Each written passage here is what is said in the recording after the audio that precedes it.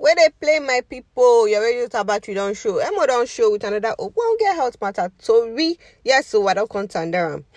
I'm not telling you the advantages and disadvantages, the pros and the cons of formula versus breast milk. Many men and women, when they expect their pikin, they struggle to decide whether na breast milk or na formula and they go give the pikin.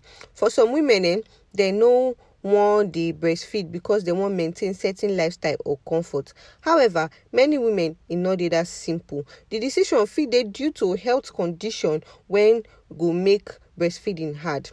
Breast milk they recommended to feed. And na im na they praise as the option when healthy pass for both mama and pikin. Exclusive breastfeeding now when mama decide say okay I won't give only breast milk to my pikin for the first 6 months without I make her add any other liquid. I no go give am any other liquid, now only breast milk I go give am. This one means say for this period the mama no go even give him pikin water, you no go give am prepared food or even juice, you no go give am anything, only breast milk.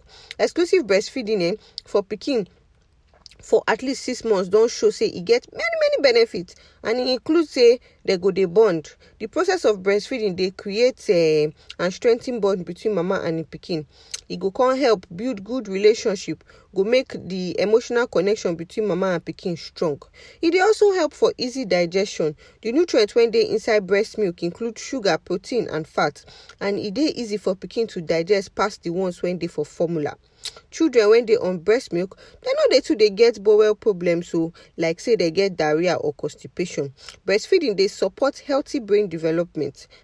Breast milk they also protect against disease because it gets some kinds it contains some kind antibodies, and they protect the pikin from serious sickness, and even they lower the risk of getting infection. Breast milk they also show say they lower risks of condition like allergies, asthma, diabetes, sudden death syndrome, for even sudden infant death syndrome. Formula feeding na another one. Na healthy alternative to breast milk. Usually na from fortified cow milk they take they do am.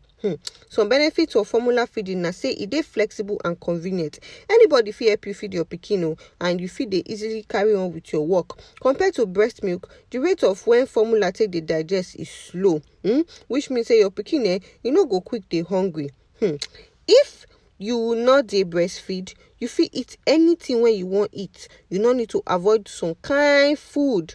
Yes, you no need to avoid some kind food when no good for children's system, since food and drugs when mama take go enter inside breast milk. Breast milk na im they praise as the best choice for newborn pikin.